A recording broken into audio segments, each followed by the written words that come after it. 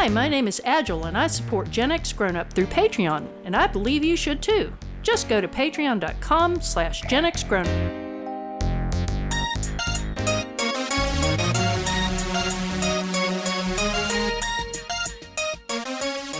Drawn and Paneled is the comic book showcase podcast from Gen X Grown Up.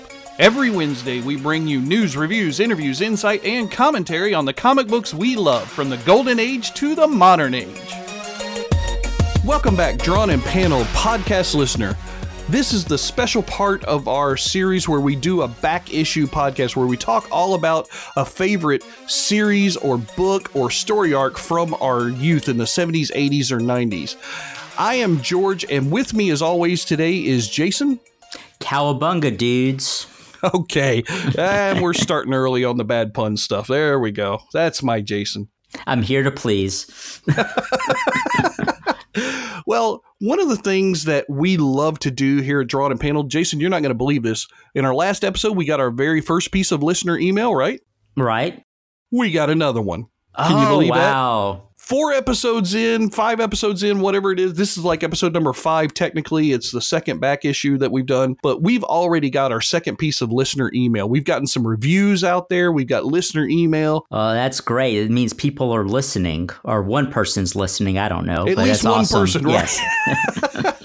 All right, so today we've got one from John, and John says, "Hey, Jason and George, I know you guys are comics experts." Okay, well, sure. A little debate there. And I'm far from it. I've collected a few books in my time, but kind of casually. But I have a question I'm hoping you can answer. Several books I used to read would occasionally come out with an annual issue. Mm-hmm.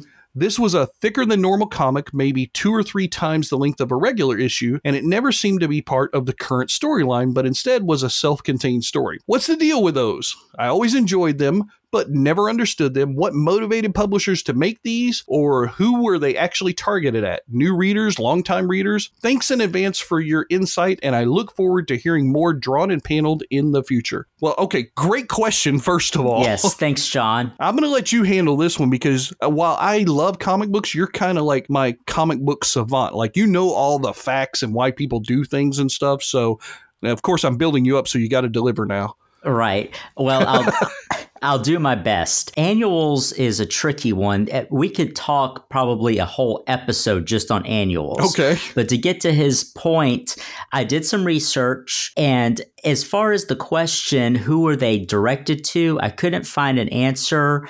And so my answer to him is yes, they were to new readers and to longtime readers. It makes sense, right? Yeah. I mean, new readers especially, they feel like they can't jump into the storyline that's been going on for maybe 10 or 15 issues already at that point. So they get an annual, and it's that one story arc. They can read it. It's kind of like a trade before there were trade paperbacks, really. Yeah, more or less. Annuals started out as reprints back in the day. So It was a opportunity for the publisher to maybe put some stories from, past issues into one thicker book. Then it became an opportunity to tell a story that wouldn't fit in a normal comic book and have maybe some reprints or some backup material in the background, like maybe some pinups, some text pieces.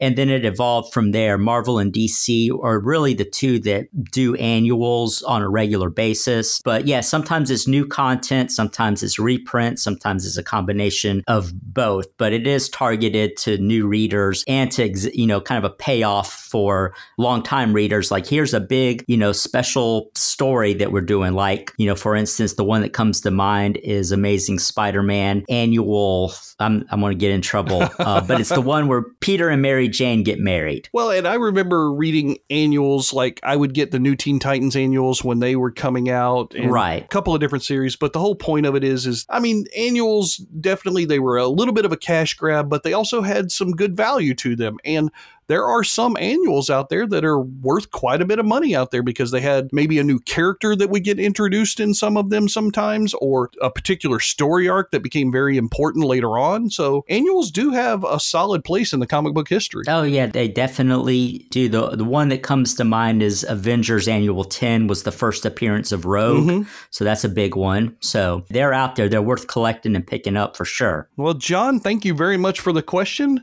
Jason, let's jump right in and talk a little bit about the book that we're going to cover today in this back issue. We are here today to talk about Teenage Mutant Ninja Turtles issue number 1. And I'm not talking about the cowabunga, pizza-eating cartoon Teenage Mutant Ninja Turtles. I'm talking about the black and white, dark, gritty Teenage Mutant Ninja Turtles that I first read in issue number 1. Yeah, and they only printed 3,000 copies. So there's not a lot of them out there, which makes them valuable, especially in good condition.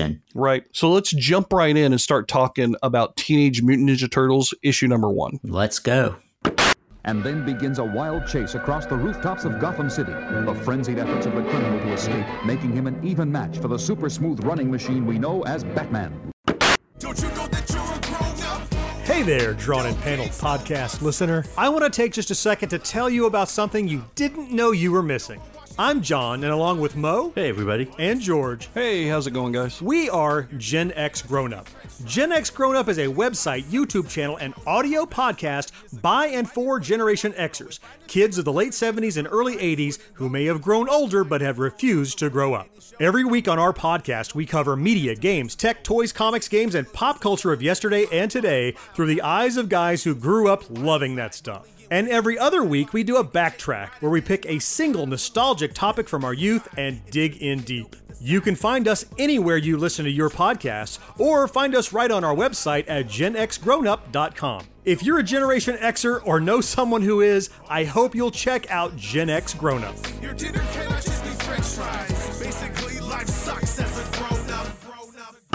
No matter what you guys think out there in the comic book world, we would not have comic books if it wasn't for the creators. And before we get into the creators of Teenage Mutant Ninja Turtles issue number 1, we have got with us today a creator of his own right, Joel Rodriguez, the co-founder of Metal Ninja Studios, who is also a writer of books from Metal Ninja Studios. Joel, how you doing today, buddy? Hey, I'm doing great, George. Thanks for having me. It's an honor to be here. Yeah, no, absolutely. We're glad you're here. So, Joel, tell us a little bit about your process. I know that you're a little bit younger than Jason and I, but you have been in the comic book industry for a while now. You're creating your own company. You've created some of your own books. Tell us a little bit about Metal Ninja Studios, some of the stories you've done, that kind of thing. Yeah, well, Metal Ninja Studios itself is a really new company. We actually just founded back in July of 2018. But I've been writing for years now. I started my first story, Rift and Fracture, which is going to be the flagship title for Metal Ninja Studios. I started that back in 2015. And okay. Oh, wow. Okay. And that story essentially follows a married couple, because I grew up reading Stan Lee. Yeah. We've all just talked about that one recently, right? Yep. So I grew up with Amazing Spider-Man, Fantastic Four, all of those. And I loved the Fantastic Four because of the family dynamic. And good point. Yeah. And when I started writing Rift and Fracture, I had just recently gotten married. So okay. Congratulations, by the way. Thank you. And she's still with me, so I haven't messed that up yet. Good. So, long story short, it's a married couple who each have superpowers that manifested when they were little kids, but they handled them in different ways. The guy is afraid of his powers, refuses to use them. His wife uses her powers to make her life easier. So they have that different dynamic there. Okay, nice. But their life is thrown into turmoil when their house is destroyed by a corrupt military agency that's hell-bent on capturing them and experimenting on them for their own means. So okay.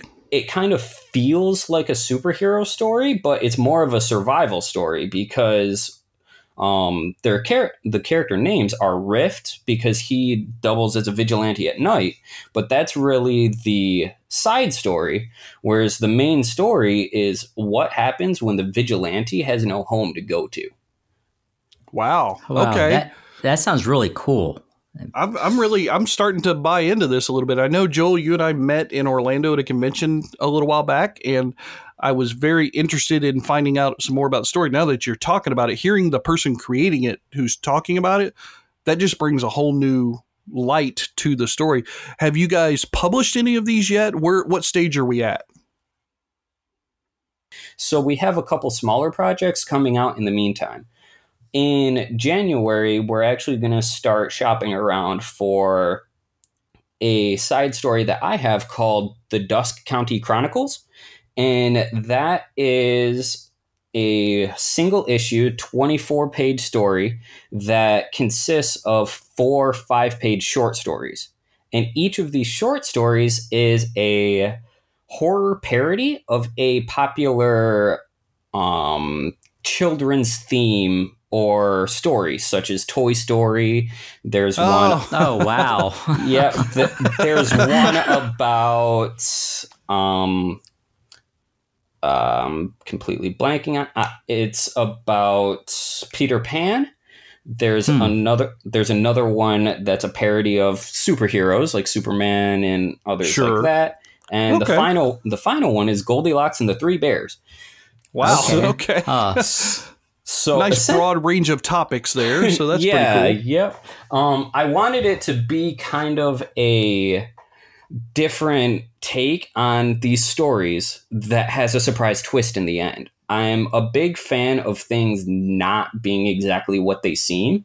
So everyone knows the story of Toy Story. It's a bunch of happy toys that have a little bit of trouble, but they go about their happy lives.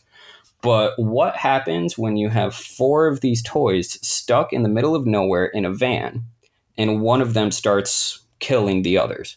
What happens with that? So I mean, it sounds to me like you've got some super creative stuff coming. I'm looking forward to this. But you mentioned 4 characters in a van. So there's no doubt that that's a great segue into the book that we're going to talk about today, Teenage Mutant Ninja Turtles, issue number 1. We got 4 turtles on the half shell. Jason, let's talk a little bit about the guys who created Ninja Turtles, just as we were talking to Joel about the stuff he's creating. So we've got Kevin Eastman and Peter Laird, right? Correct. They were roommates back in the early 80s. Both were writers and artists, and they wanted to kind of break into, publish their own work, and created Mirage Studios, which they were roommates back in the 80s and wanted to create their own comic book. So they created Mirage Studios, which was Peter Laird's kitchen. So that's why they called his kitchen was called Mirage Studios? Like there was a sign on the top of the door or something? No, they chose the name Mirage because it wasn't a real studio. It was a mirage of a studio. So that's clever.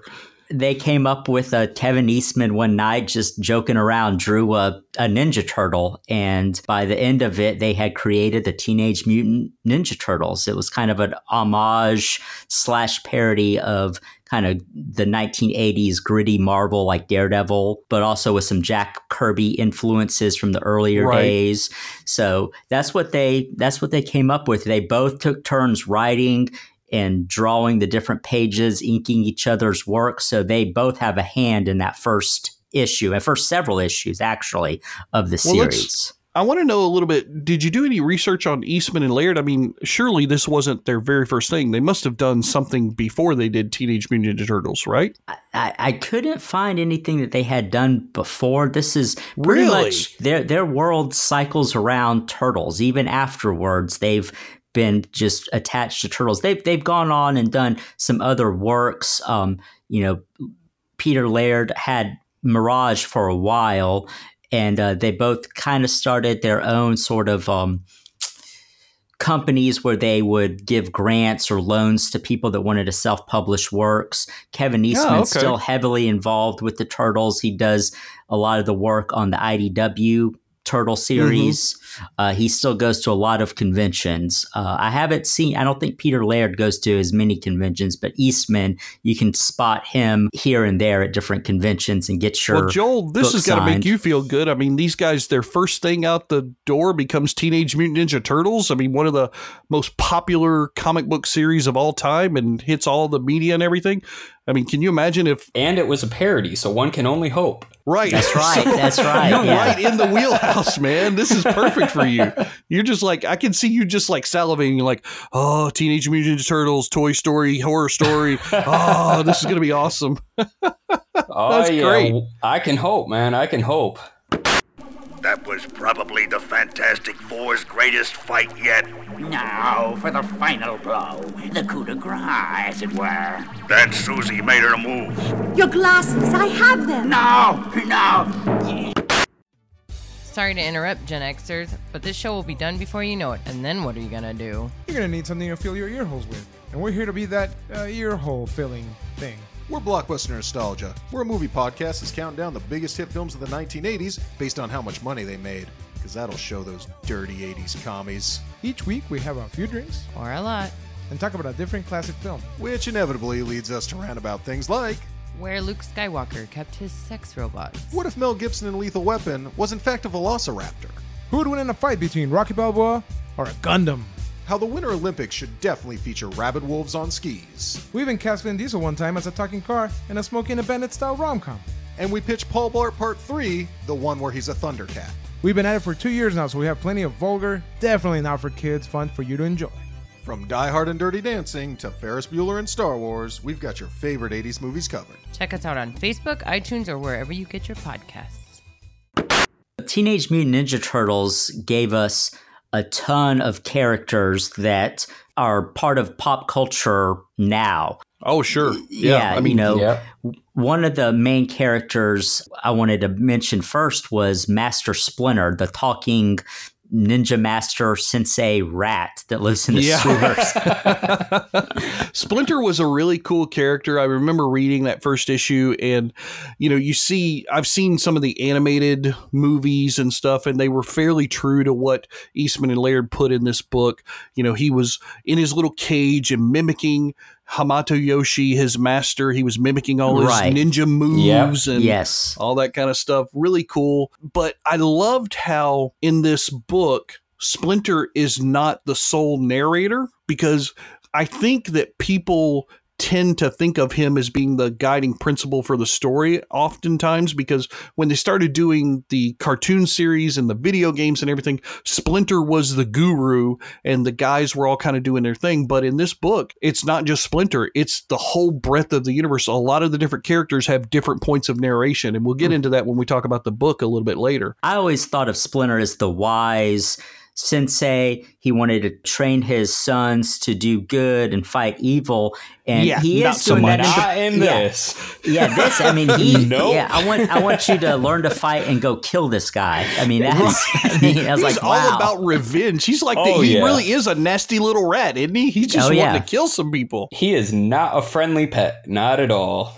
And the person that he is wanting to seek revenge against is Oroku Sakai, who is also known as the Shredder. Everybody knows the Shredder, leader of the Foot Clan, but he had a really interesting story too. I didn't realize that he was the younger brother of the guy that Yoshi killed early on. I don't know why I blanked on that, but so he's got kind of his own revenge tale, really, when you think about it. It's his brother, you got to look at it from his point of view. He's a little young kid, his older brother who he idolizes and everything, even though his older brother was a complete jerk, right? Right. Mm-hmm. Yeah. He doesn't know that. He's his younger brother. Who knows? I mean, unless your older brother is like a jerk to you, as a younger brother, you probably idolize that person. And I imagine it was the same thing with him, the way they led this character out. He's just like, looking, this guy killed my brother. Well, of course he's going to grow up and try and get revenge on that guy. So there's parts of that character that you almost empathize with a little bit. That's definitely he was 7 years old. Yeah, yep. And that's definitely a sign of good writing too, because the best villains are the ones that you care about. So I think they did a really good job with Shredder in this issue. Yeah, I did. I like Shredder. I thought the Hamato Yoshi, the woman that he and Uruku Sakai, his older brother, they were kind of battling over a woman, and that's what led to the tragedy that ended up with his brother's death and all. I felt like her character was a little bit of a throwaway, but I did like how that storyline, you know what it reminded me of? So back in my time, back in Generation X, there was a movie called The Karate Kid. You guys know Karate Kid, right? Oh, yes. Of course. And I don't know why, but I had flashes of the first 2 Karate Kid movies when I was rereading this book, because you got Daniel-san who falls in love with the girl, but the girl has the mean, jealous boyfriend guy that's kind of slightly abusive, and it's the same in both Karate Kid 1 or 2. So you can watch either one, it's going to be the same story. Right. But that's kind of what happened here. It's just that instead of in Karate Kid where he wins the trophy or does something else, here the bad guy just gets killed really quickly and then they move on. We got to talk about the 4 title characters of this book, the Teenage Mutant Ninja Turtles themselves. We've got the 4 guys named after Renaissance artists, Leonardo, Raphael, Michelangelo, and Donatello. I don't think they each have significant character development in this book. Am I wrong in this? No, I think they really only focus on 2 of them in the book. They focus mainly on Leo, because he's the leader, of course. Mm-hmm. Right. And then they have a brief section with Raphael, but he's more of a messenger boy in this story. A little bit of a mean ass messenger boy, right? Right. I think they do get a little bit into the personality of Leonardo and Raphael. In that beginning, you kind of get the sense in Leonardo, and we'll talk more about the narration, but in Leonardo's narration, you get the sense that he is kind of the calm, cool, collected one. And he does mention that Raphael is next to him, and he can feel that Raphael is tense and ready to spring into action.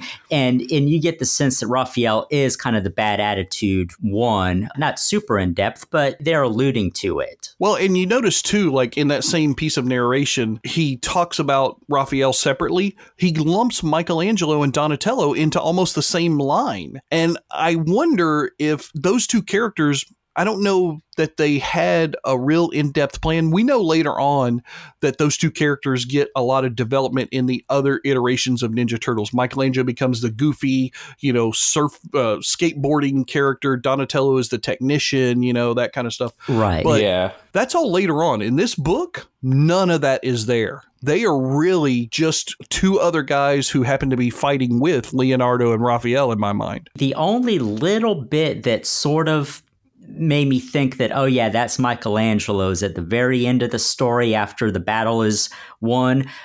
Michelangelo says, "I'm tired." And that is kind of a Michelangelo thing. Yeah. Yeah. Fair enough. Joel, you are a writer by trade. You write comic books now as part of your livelihood. Yeah. What did you feel about the character development in this book? Like, was there any character that stood out to you? Were there any characters who you're like, I really expected more out of them? What were your thoughts? Well, kind of going along with what we were saying, I really expected more from Michelangelo and Leo, or not Leo.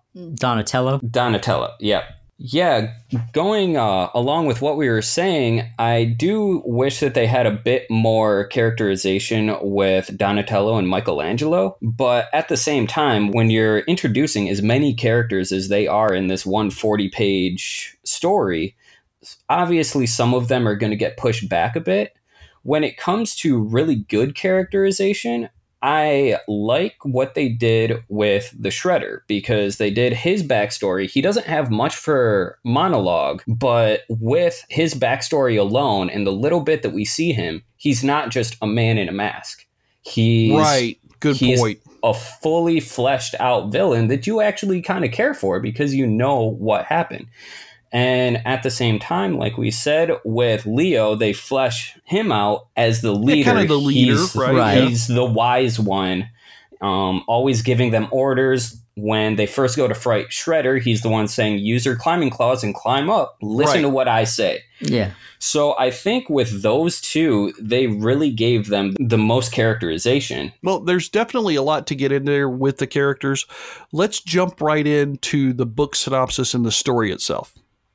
His fists clench, his chest expands, his wrists enlarge. The rage within him erupts like lava from a suddenly active volcano, and he becomes the Hulk. Huckleberry Comics is a publisher working on creating the most innovative and unique graphic novels, one-shots, manga, tabletop games, and even eventually video games. Right now, we're working on getting ready to launch Dream State Radicals, a project which has taken 18 artists over 2 years to create. It's a gritty sci-fi thriller in the vein of Deus Ex, Blade Runner, Detroit, and so many more. It's an awesome graphic novel with tons of free concept art, and will be launching on Indiegogo early 2019. Follow us on Twitter at HuckleberryDSR, like us on Facebook, or check out our website to learn more.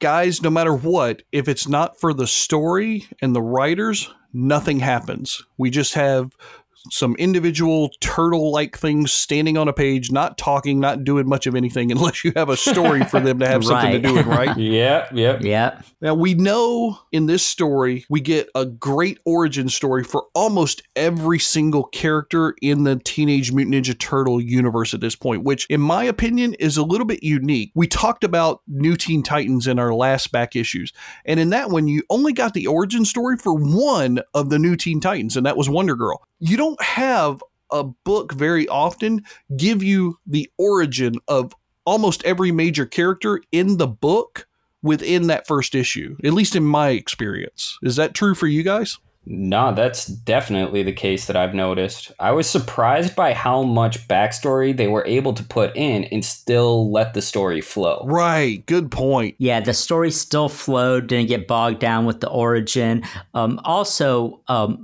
One reason I think it's like that is they wrote this not expecting to do a second issue. They wrote this as a one-shot without, not really any plans of doing any more. Yeah, that's right. I didn't think about that. Yeah, that makes a lot of sense because they had to get it all out then. And that's why the end ends up being the end of this issue, that they ended up having to backtrack a little bit later, right? Right. But we have mentioned it several times throughout the different segments so far in this episode of talking about the different character narration points. And I found it to be, again, another unique piece to this work. The character narration points, even in the lettering, the way they did it, like the narration points had their own panels. Yeah. I'm not used to seeing that. Usually the narration is part of another panel and there's action going on, everything. But there was like just white space and the letters, and that was it. I thought that was really smart. I really liked how that made that part of the story stand out. Yeah, I liked it a lot. It made the stuff pop too. It made the pages kind of a neat presentation, almost like a work of art with the way they had the panels and the action and all that. Well, speaking on that, one of my favorite panels in the whole book is when Splinter is there with the four turtles and they're climbing around right after being covered in ooze. And they work the lettering for the captions into the black background with white. So they're using negative space instead of putting it in bubbles. Right. So they actually work it into the art. And that's really unique. And I love how it makes that panel look. See, and this is, you know what, Jason, this is why I love having special guests on our podcast. We're one of the only podcasts that brings a special guest on every episode because they can bring insight into some small little minute thing like that you wouldn't get any other way, because I'm not going to pick up on that, but Joel noticed that right away. That's freaking awesome. Yeah. I mean, and it's weird. You missed it, but at the same time, it was there, so it had an effect. We just didn't recognize that effect. And that's one of the great things about what Eastman and Laird created with the series. Such subtlety in such a very in-your-face kind of presentation. I mean, how much crazier do you get with an idea than saying, I'm going to have four turtles who can talk and are taught by a rat all about ninjutsu and they go to try and kill some guy from Japan? Who comes up with that idea, but then can still weave in the subtlety that Joel's talking about with lettering and negative space? I mean, that's just crazy. One of the great characters in the story is Splinter. His whole story is all about revenge, which is kind of a mirror to the Shredder's revenge that he took earlier on Splinter's master. But it's not something that people think of when they think about Teenage Mutant Ninja Turtles. Just like you said earlier, Jason, they think about Splinter being this guru, let's all do good for society kind of guys, and teaching his charges, his turtles, how to go out there and protect people and look after people. That's not the Splinter in this book at all. Not at all. No, he's let me get four guys that are younger and stronger than me, train them and point him in the right direction to kill some people. I mean, yeah, I can't kill this guy, so I'll get these guys to fight my battle. Right. And I thought it was also interesting in this story. You know, we know the Foot, right? The Foot is the clan that Shredder is in charge of. But in this case, I didn't realize that I forgot in the original story, the Foot is a clan in Japan. And then the Shredder is just sent to New York to like start up a new chapter, a new like West Coast Foot clan, so to speak. And I think that's one of the things that's lost on people. They always talk about why do the Foot soldiers always get killed so easily by the Turtles? Well, remember, these are not Japanese fighting ninjas. These are guys that Shredder just picks up off the street and trains them as best he can to keep his criminal empire going. But these are not people who are dedicated lifelong to the art and practice of ninjutsu. They're just throwaway cannon fodder. And Shredder and Splinter kind of use those characters, like Splinter uses the Turtles as his cannon fodder, so to speak. Right. Yeah.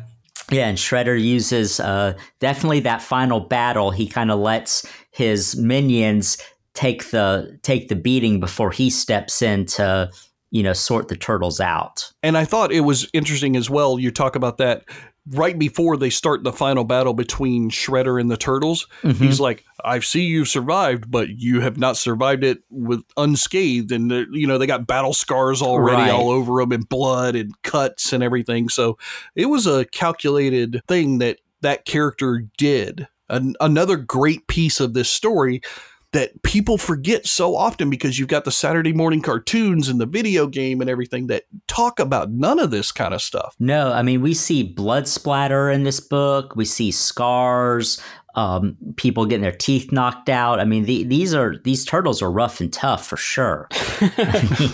That they are. Joel, you probably didn't read this book when it originally came out in 1984, I'm guessing. That I did not. No, can't say I did. But what did you think about it? Like, was this the first time that you read it when you were coming on this episode, or had you read it before? And what are your thoughts versus what you knew of the Turtles versus what you saw in this issue? Well, I actually grew up watching the Turtles cartoons and everything, and the Turtles are among the characters that got me into comics to begin with. So I've read this issue before, but it has been years. So I refreshed my memory. And I definitely, these are not the Turtles that I grew up with, but I love them just the same. They are a lot more aggressive. And I think one of the reasons for that is because the issue is in black and white. With the cartoons and everything, you know the Turtles based on the color that they use. Mm-hmm. But in this one, the only way to differentiate between the Turtles is the weapon they use.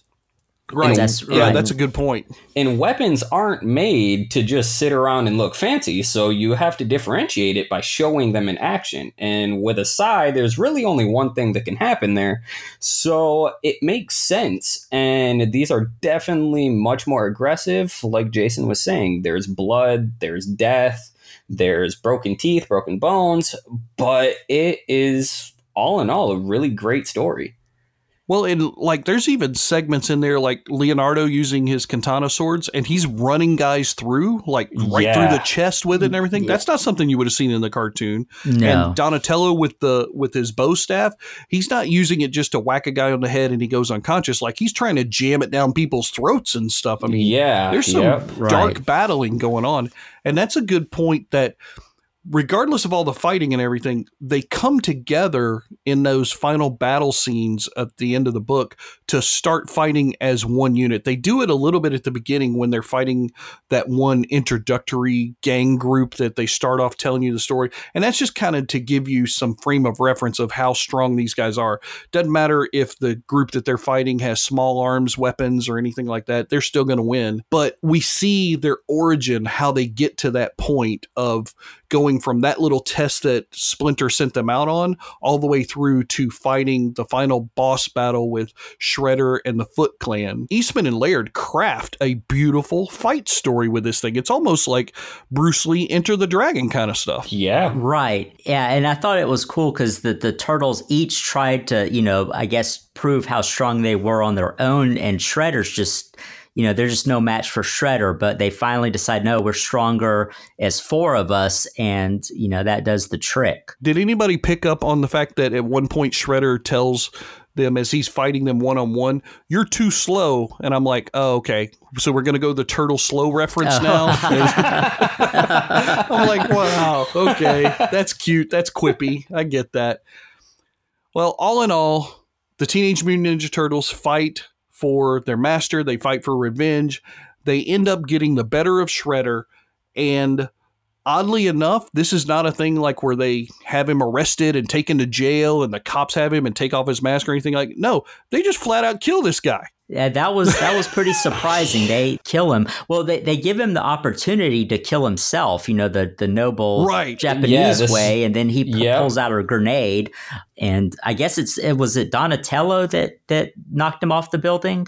Yeah, Donnie threw his staff and hit him in the face with it. So even that was a brutal scene that we definitely were not used to. No, I mean, and it's funny that we say we're not used to it when this was the first thing that there ever was created about the Turtles. But everything else that's been done about the Turtles is so inundated into society and pop culture that this is the thing that's been forgotten, which I think it's really important to bring to light, because this really was like, don't get me wrong, I enjoyed the cartoons just like Joel did growing up, but man, this is so good as an adult being able to read this kind of a story about characters I knew about from when I was a kid. Right. Yeah. Yeah.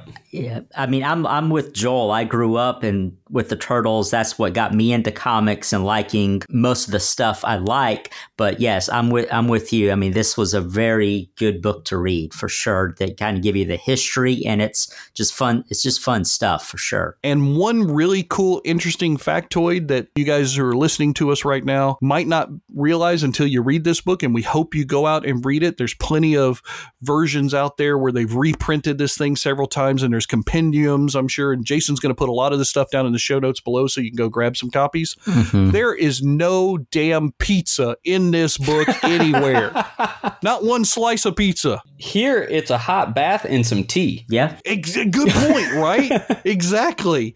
I mean, it's just crazy how parts of a whole universe for the Teenage Mutant Ninja Turtles have developed over the years that everybody just assumes. They're like, okay, they've got a kid who likes to skateboard, they wear colored bandanas, and they eat pizza. Those are the 3 things that everybody talks about when they talk about Teenage Mutant Ninja Turtles. If the kid goes and buys the toys off the shelf, he's going to have the Teenage Mutant Ninja Turtles truck with the little pizza shooter that throws pizza things out of the front of it or something.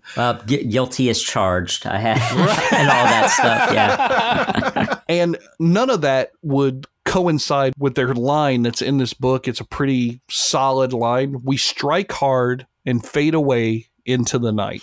Yeah, I loved that when I first read this a few years ago for the first time, that you get the fight scene with the purple dragons and Leonardo, kind of narrating it, and then you kind of close out that opening scene with that, and at the very end of the book, after they defeat Shredder, it ends with "We strike hard and fade away into the night." I thought that was great, and I wish they would use that in a movie, because I mean, it's a great line, especially with the imagery that they used with both scenes where they used that line. I mean, that would be just cinematic greatness. I mean, that's just writing greatness. Well, instead we get cowabunga. Yeah.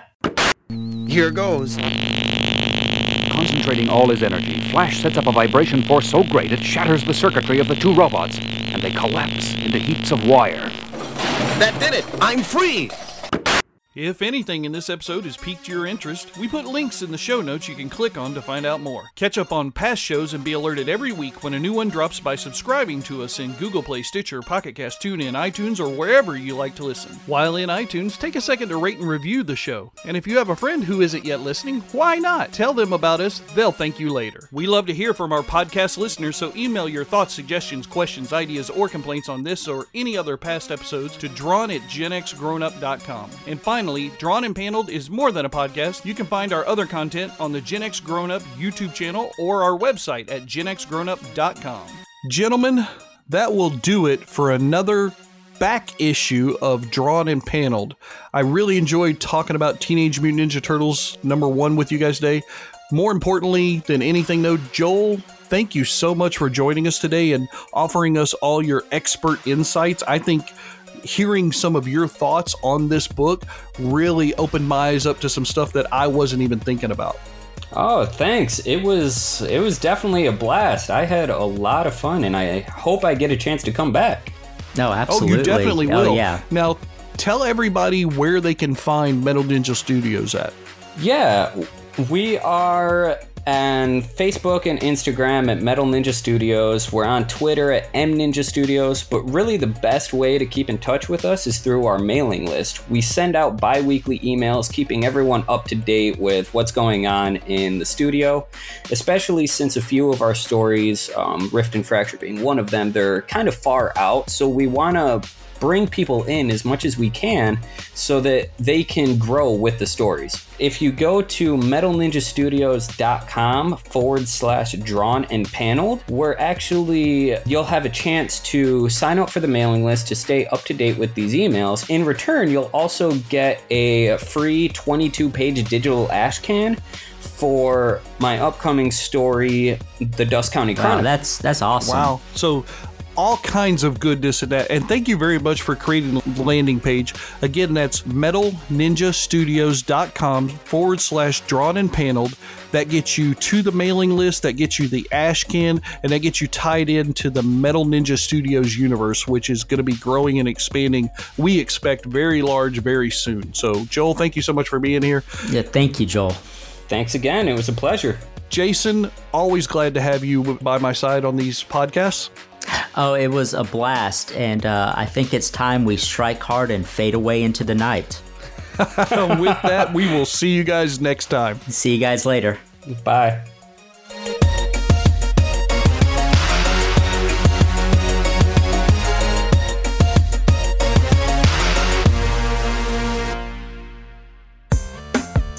This podcast is an affiliate of the GWW Radio Network. Visit Geeks Worldwide at thegww.com for news, reviews, and opinions on video games, comics, TV, cosplay, and more.